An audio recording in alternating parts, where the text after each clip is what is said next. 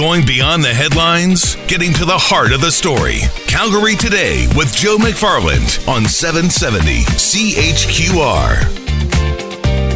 Greetings and salutations, my friends. Welcome to the relaunch of the Calgary Today podcast. On today's show, the wheels on the Calgary 2026 Olympic bid bus seem to have stopped going round and round. We'll talk about that. We'll also dive into the province's proposed legislation surrounding post-secondary tuition. The Chamber of Commerce weighs in on business taxes and relief in light of high downtown vacancy rates. And we lighten things up by heading to AIRDRIE, where one school is doing its best to help Calgary's Veterans Food Bank. Greetings and salutations, my friends. Happy Monday. Hope the weekend was spectacular for you and yours. Man, today sure shifted things around a lot, didn't it? Obviously talking Olympics and what is happening with that Olympic bid. And here's the question that I'm going to raise right off the bat. What now? Give it some thought. The reason I say that, and it's kind of interesting how everything sort of panned out, but back on Friday, I penned a little commentary on 770chqr.ca. If you follow me on Twitter, at Calgary Today, you can also check back in on that as I linked it not that long ago. But it was all about, have we turned into a can't-do city? And a lot of people weighed in, and obviously a lot of people read it for the headline, and that was about it. But if you read it right to the very end, you would have gotten all the context you needed. Why? Because believe it or not, I wasn't actually behind this particular Winter Olympics bid. Why, you ask, is the process to that point on Friday when I wrote that blog is that it had been flawed in a lot of different ways and something just didn't feel right. It's not that I didn't support the bid because I really wanted to, actually. I wanted to support the games because I wanted the city to finally get behind something. I wanted the city to rally behind each other again like we did in 2013. And I get it. Economic situations have changed and all that. So it's hard for me to celebrate what is happening here, which seems as though the wheels on the bus are falling off. Because a part of me is disappointed that we went through this whole process only to have it blow up in our faces. As some have rightly pointed out, we're potentially throwing some money away because of some of the flub-ups during the process. So I go back to my original question. What now? What will you get behind? Just a quick, here's what I'm thinking anyways. We need a quick reality check here. Everybody on all sides needs to let the reality set in that we're not in great times in this province. That we're still there's still growth here. It's just not what we were used to. So let's take that into consideration and let's get our finances squared up or our spending in order or whatever we need to do.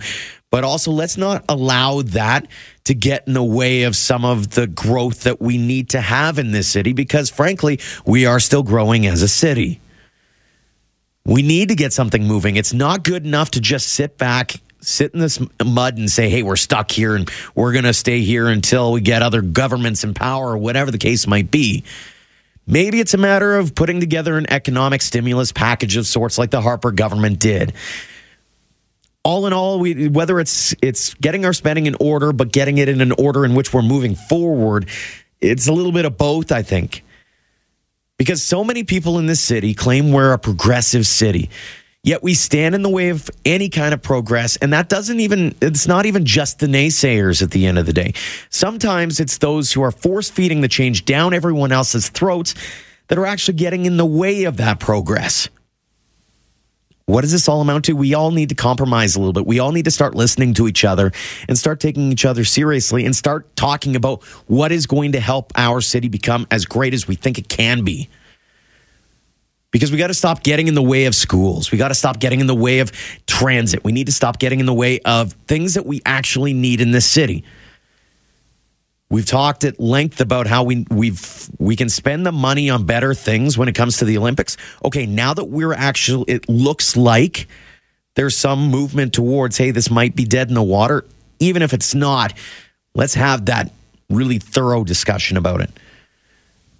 Part of me is getting really, really sick and tired of hearing how great we are, and yet we're not doing anything to actually make good on our words. We're talking the talk, but we're not walking the walk. As you've heard, Rob, I think rightly pointed out, this has turned into a gong show. The Winter Olympic bid, whatever's going to happen over the next 24 to 48 to 72 hours, a lot to be decided. We're going to bring in Erin Waite from No Calgary to talk more about what she's hearing. And Erin, thanks so much for joining us today. Hi there. Thanks for having me. So your reaction, I guess, first and foremost, to hearing what's been happening over the last, 12 hours or even over the weekend. It's been a roller coaster ride, I guess. It sure has, and I think, there's been problems all along the way, and probably our biggest concern has been a lack of clear and full information, and so we seem to be at a point where there is no recovery. At this point, do we need as a city to maybe take a step back and go, here's what our priorities are, and follow through with them in one way, shape, or form? Because it feels like we've sort of lost our direction. I would say that's bang on. We've actually had some great conversations with people talking about what is important to Calgary and what our priorities are. I do worry that taking on a big project is easy to say no to or have problems with. And so we need to find a way to take on big ideas and big projects and bring everybody with the project, involve everybody from the outset, and then maybe we'll do some really good things for our city. As I said right off the hop, I find myself, as much as I was not against this particular bid, I was struggling with the idea of celebrating, quote unquote, the demise or what might become the demise of this bid, simply because I wanted to dream big. I wanted to support this thing. Where did everything go wrong? Like, why is it that we had groups like No Calgary even in the discussion to begin with, in a sense, as weird as that sounds?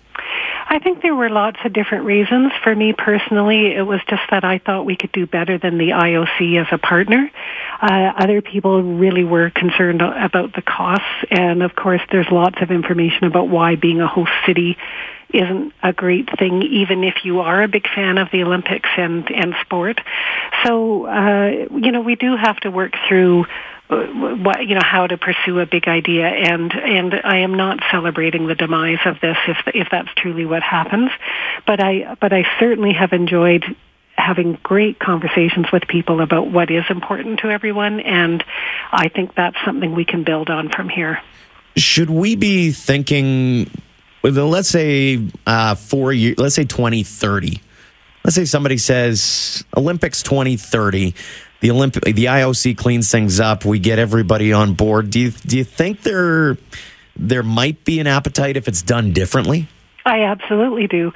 And for me, the key again is that IOC reform process, and maybe us sending this signal to the IOC that their host city scenario is not appealing to cities, and they actually go through a more thorough reform. Maybe that can be the legacy of this decision, and maybe we'll actually resurrect the entire Olympic movement, and maybe we'll be known for that, which would be a terrific thing. When you were out talking to people, were they just against this process, or were they against the Olympics, period? Yeah, we ran into lots of different reactions and lots of different reasons for having concerns, and maybe that's not surprising with such a big project and an organization that's been around as long as the IOC has. And so that's something to take into consideration. I do think if it had been a similar project, but whether it was the Invictus Games or something like that, that might have been more palatable to people. But we also just have to look at what's important to our city and look at our real financial health and go forward based on reality. Is it wrong to think that some people were standing in the way just because they didn't want to see the city progress, because they think that progress means more taxes or that kind of thing? The very first letter I wrote to city councillors way back in the spring was to say I am not against change or progress, and I go along with increasing density and all kinds of progressive moves for our city. I'm not afraid of it at all. And so it was never about being against a big project or having any doubts that Calgary could host the Olympics. I always knew we had the capability. I just never believed this was the right project now. How important or how much do you think this could turn into, as weird as it sounds, almost a positive in that maybe we'll learn to compromise a little bit. Maybe we'll learn to have everybody at the table instead of, I use social media as the scapegoat, but I know we do this just in general, is we tend to talk in our own echo chambers in a sense. And it might be time that everybody take that deep step back and go, let's all talk civilly and have a discussion that is for the better of the community. I have to say that early in this process, we were warned that we were going to take a lot of abuse and really be beaten up on social media. And we've had excellent quality conversations. And maybe because it is a citywide discussion and a bigger project, it seemed to cross political lines. It seemed to bring about, unusual suspects or bring about different people to the table. And so that was interesting to me, and I enjoyed those conversations. And I talked to people I otherwise normally wouldn't encounter or be with, and that was terrific. So I do think we have to really look at how we do community consultation, and that there is an opportunity to end up at a yes.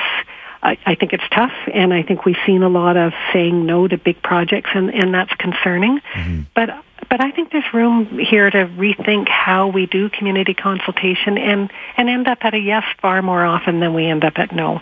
I hope so, too. Erin Waite from No Calgary, thank you so much for the time today. Thank you. There's a little bit of a gander into some of the thought processes, and I have a hard time arguing with her points, to be honest. I mean, this is, like I said, this isn't something that I think we should be celebrating at all, to be brutally honest. I think that this really needs a deep, deep, deep breath. And at some point down the line, we need to realize that progress for the sake of progress isn't necessarily the best thing. Change just for the sake of change isn't the best thing. But sitting there like a stick in the mud and not doing anything isn't the way to do things either. And so everybody's got to come to the table, and everybody's got to learn to compromise, learn to communicate a little bit more. Because I got the feeling that there was a lot of echo chamber going on here, and it became really polarized. And that bothers me a little bit in a city that I think we are a better city than that. Good text here. Wow, can anything get done in this city, province, country? Sadly, I love the Olympics, and it could have been wonderful, but these clowns downtown can't be trusted as far as you can throw them. You're right, we need something to rally around, but God forbid it's another flood. Let it be something great. I couldn't agree. That texter did go on to say maybe overthrowing our mayor is something we can rally around. I don't think that that's the answer, to be honest.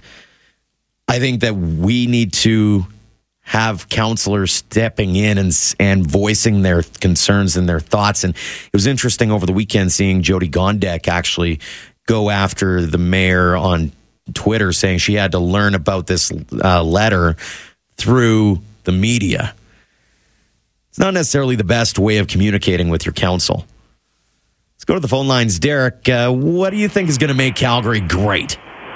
Good afternoon. I'm one of those people that I would consider myself an average Calgarian. Mm-hmm. I'm sort of on both sides of this. I'm on the yes side because investment in infrastructure, investment in making your city great, so to speak, does not always come from private investment. It very often, if you look at history of recessions and depressions, whatnot, they very often come from, unfortunately, wars and big events and things that the governments have to take out lending on the people's dime when it comes to.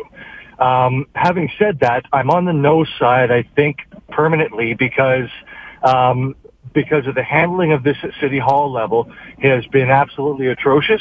And I also think that whether it's the mayor crying out foul on this issue or that issue or whatever Ottawa's not providing or how little Alberta's providing, the games that they're playing are just too much, and it tells me that if we go ahead, this big expenditure, as much as I am in favor in theory, is going to be botched down the line. I don't trust it when it comes to how they're going to handle the whole thing based on how they're handling just so much as a bid.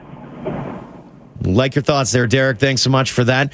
Let's head on over to Bill. Bill, what do you think it's going to take to make Calgary think, hey, we can do something, anything? Well, I think the public consultation process is totally broken, and that's the reason why we can't tackle big projects right now. I recognize that development is based on principles of utilitarianism, greatest good for greatest number, but this council just bowls through, and I live in the South, so I was witness to BRT and how they push that through without any consultation process. And, when they're going to act that way, they don't have any support of mine on any big project. Good call, Bill. Thanks so much for that. Here's the other thing that I as Derek was talking, that made me think a little bit is, why do we cry foul at very first glance of things? Like, this is unacceptable. We can't take that. It reminded me of the arena debate. Right? Like the Flames came up with Calgary next, and the mayor said, this is a non-deal. This is no starter. And there was no negotiations. It was just like, hey, that's not acceptable to us. Maybe we need to take a moment, soak it all in, and then think back in a responsible manner instead of having egos clashing at every possible turn. And to Bill's point about public consultation, that might solve a lot of the issues instead of feeling like you're being railroaded all the time. Ease things through, maybe. Just a bizarre day. Again, mixed feelings over what's happening with this Olympic bid as we watch it sort of unravel at the seams. This is Calgary Today on 770 CHQR. An interesting nugget coming across the desk. Obviously, today is day one for the legislature sitting once again. Government House Leader Brian Mason saying 12 bills are to be introduced during the 6-week fall sitting. And one of those is being introduced today. And to learn more about said piece of legislation, we bring in Advanced Education Minister Marlin Schmidt. Minister, thanks so much for joining us today. Good afternoon. Good to be with you. Just a little while ago, about an hour ago, you sat before reporters at the legislature to talk about an act to improve the affordability and accessibility of post-secondary education. What is this one all about? So this piece of legislation ensures affordability for tuition for students here in Alberta, both domestic and international students. And what kinds of guarantees are in place? I know there's been some talk about freezing tuition again, that kind of thing. Yes, so we committed to extending the tuition freeze to a 5th and final year. And then after the tuition freeze is lifted, tuition is limited to increase according to the Consumer Price Index. So tuition can't exceed the increase in the Consumer Price Index at universities and colleges in Alberta for domestic students. Why make these changes? Well, for a long time, students would start out a university or college program and be subject to surprise hikes in their tuition, and that created a lot of financial stress for students. Students would have to drop out because they weren't able to afford to continue with their studies, and we wanted to provide students with a reasonable guarantee that they would be able to afford to stay in school through the duration of their studies, and that's what we've put forward in this legislation today. What have the institutions had to say? Because I assume you've done some consultation with them, and I know they've talked long and hard about funding shortfalls and that kind of thing. Yeah. So certainly our institutions as well as our government want what's best for students, and I'm very pleased with the input that we've received from them on this legislation. And very pleased that we're all committed to making sure that we can provide a high-quality education that's affordable for every student in the province. There are some powers as well, I understand, that the ministry will have with this legislation. So the legislation grants the minister the ability to set apprenticeship tuition fees, and that's the only power that's shifting to the ministry through this legislation. The one line I was referring to, I guess, for the first time in Alberta's history, the minister would be able to regulate tuition and mandatory non-instructional fees. What is that one all about here? Yes, so mandatory non-instructional fees had a significant problem around transparency for students, and as well were thrust upon students without their consultation. So we've changed the regulations around that so that students will clearly understand where the money proposed to be collected through a fee will be spent, and as well be able to have a say over whether or not those fees are imposed on them. So it gives students a very significant voice in determining the cost of their education, and it also provides students with a significant amount of transparency about where their fees are being spent. A couple of other side notes on this one. Alberta College of Art and Design transitioning to a university of all things. Why make that change? Well, Alberta College of Art and Design has been granting both undergraduate and graduate degrees for quite some time, and we're just recognizing the fact that they are in practice a university with giving them the name to recognize that. When it comes to back to tuition here, with all these new rules, what is the affect, I guess, on students in terms of what dollar? Can you put a dollar figure to it, or does it depend mainly on what institution? So on average, an undergraduate student at any university in Alberta will save approximately $2,000 over the course of their studies. And in comparison to other jurisdictions in the country, we are now among the most affordable university and colleges in the entire country as a result of 5 years of tuition freeze here in Alberta and these affordability protections that we've introduced in the legislation today. Advanced Education Minister Marlin Schmidt, our guest, outlining the latest on what one of the 10 bills, I believe, that Minister Brian Mason pointed out earlier today as day one began of the sitting of the legislature. This one, an act to improve the affordability and accessibility of post-secondary education. Minister Schmidt, thank you so much for the time today. So good to join you this afternoon. So that's the latest on that particular item. And as one texter rightly points out, it's interesting the timing, given there might be an election around the corner. Maybe a little nugget for those students who would typically maybe vote in a certain direction. Not going to throw that out there, but it's certainly something, as anybody who has gone through post-secondary over the last, 10 years or so, the costs were only ballooning. They were only getting more and more. So I don't know why it's such a bad thing to maybe put some of the costs under control a little bit. So now you have the latest on that particular announcement made earlier today by Advanced Education Minister Marlin Schmidt. Certainly something we'll be talking a lot more about over the coming weeks for certain. This is Calgary Today on 770 CHQR.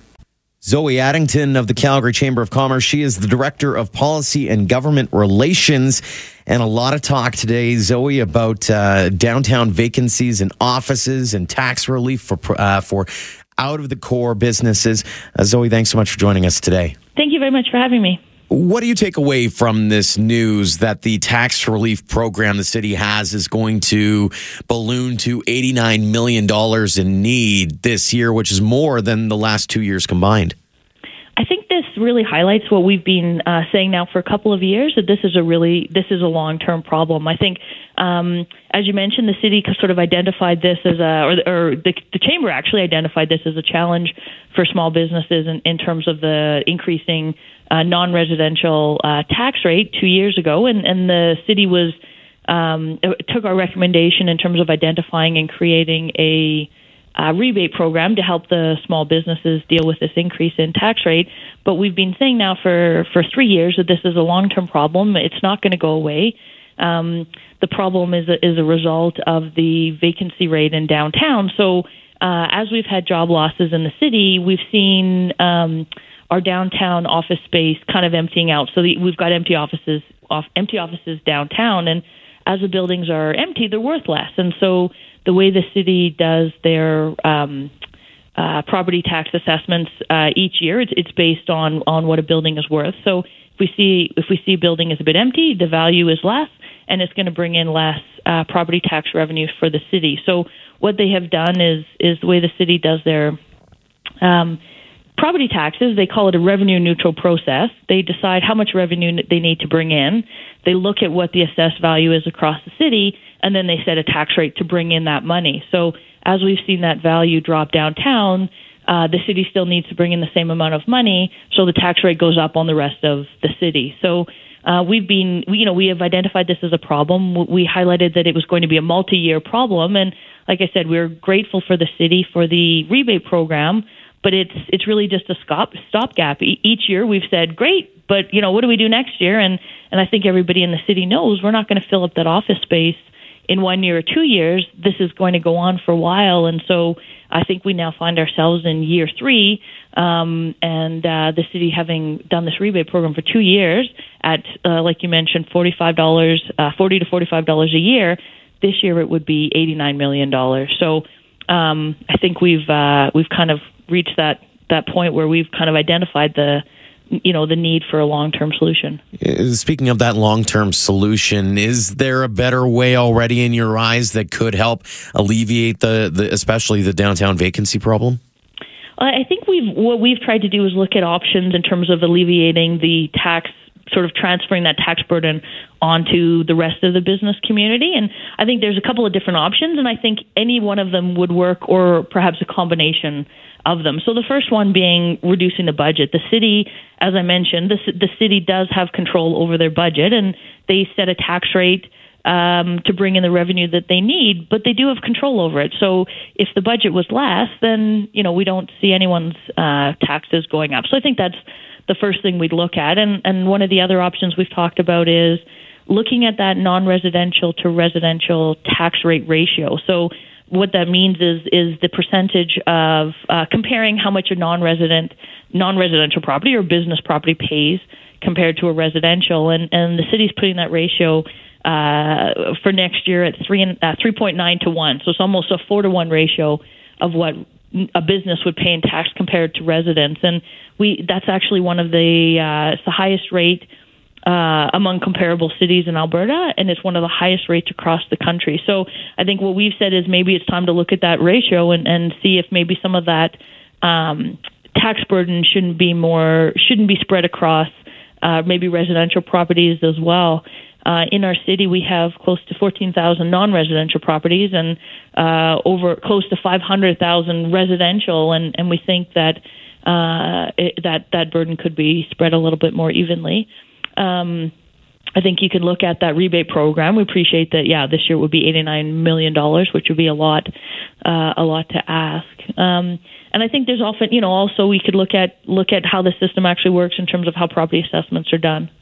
When budget deliberations do begin next month, what should council be keeping in mind for businesses and vice versa in terms of what should businesses maybe be getting ready for in your eyes? Well, I think what's important to highlight is looking at the sort of context around this and when this is coming. So we still see businesses really struggling, with an economic downturn. They're struggling, having these increases in property taxes. And we are seeing property tax for the businesses go up even before this kind of vacancy rate issue or this transfer of tax burden from downtown. Their rates were already going up each year. So, and on top of that, we're seeing things, coming from the province minimum wage, increases in other labor legislation. We've seen increase in corporate taxes, provincial and federal levels, things like carbon taxes. So I think what we're seeing is that this is coming at a time when businesses are already struggling. And I think we need a long-term solution. This isn't going to go away. Even if we come up with a solution for this year, it's still going to be there next year. Definitely a lot to keep in mind as council heads into budget deliberations, and of course, business community watching very closely on that front. Zoey Addington from the Calgary Chamber of Commerce, thanks so much for the time today. Great. Thank you very much for having me on. Last week on Friday, I had a great opportunity to go visit a school in AIRDRIE. And full disclosure, that school is where my fiance works at. But I was there to volunteer, but I was also there to chat about a great new thing that they're doing after hearing about some help needed by our veterans. And it was enlightening to be able to chat with kids because it's always lovely to be able to see the world through their eyes. Should I put it that way? Great little discussion had with a few people, and I wanted to highlight it here. The pile of food grows every day in one of the hallways at Cooper's Crossing School in Airdrie. It all started with teachers Carrie Stockwood and Aaron Palmer and their students in 3PS. After hearing the struggles of the Veterans Food Bank in Calgary, Stockwood says they wanted to help in any way they could. We had issued a challenge to the school to kind of go along with Remembrance Day, the 11-11-11 thing. So we kind of thought, well, let's raise 1,111 kilograms of food in 11 days. Not only is it identifying a need in the community, but it's also a teachable moment for the students. But the kids have really gotten on board, and we are really excited. We track the weight here at the school, and the kids are doing the counting, so it's curriculum related too. Grade 3 is numbers to 1,000, so the kids get to do the counting and the weighing and get really involved. And kids like Julia, Mila, and Connor have all bought in. We're going to bring it to the Veterans Food Bank so we can give soldiers and their families food, so that the veterans can have food for their life because they've lost their houses and their food. Because some people don't have enough money to go to the store and get stuff like we do, so we have to give some to them because we want more people in the world. Because they helped us, and we should help them because they spread peace across the world. According to Stockwood, nearby grocery stores agreed to help with the project, and the Veterans Food Bank was obviously enthused by the gesture. She offered to send veterans out here to help us pack, to help us count, to come and pick it up. She asked if we were doing a volunteer tea, and she said she could send veterans out here to help do the dishes. She asked if we were having a dance, and we wanted chaperones. Oh, they've been so wonderful, so willing to help us help them. It's been fantastic. It's something to bring the school and the community together. We have character buddies here at the school to build connections amongst the students as well. So we are buddied with kindergarten classes, each of our grade 3 classes. So we're going to involve the kindergartens more hands-on in this project maybe than the other classes, or just bringing food and participating that way. The kindergartens that are buddies will come and help us count food and help us carry food outside and do those kinds of things, just to show that gratitude in action for the community. Cooper's Crossing School in Airdrie, one of many examples of great things being done by great people all across southern Alberta. And if you know of one of those great stories, I'd love to do something motivational Monday, maybe we'll call it, something along those lines. If you know one of those great stories, make sure to reach out to me on Twitter at Calgary Today, or you can email me at joe.mcfarland@chorusent.com. Thanks so much for listening to the Calgary Today podcast. You can find it on iTunes, Google Play, and TuneIn. When you do, don't forget to rate the show and leave a comment. Until next time, my friends.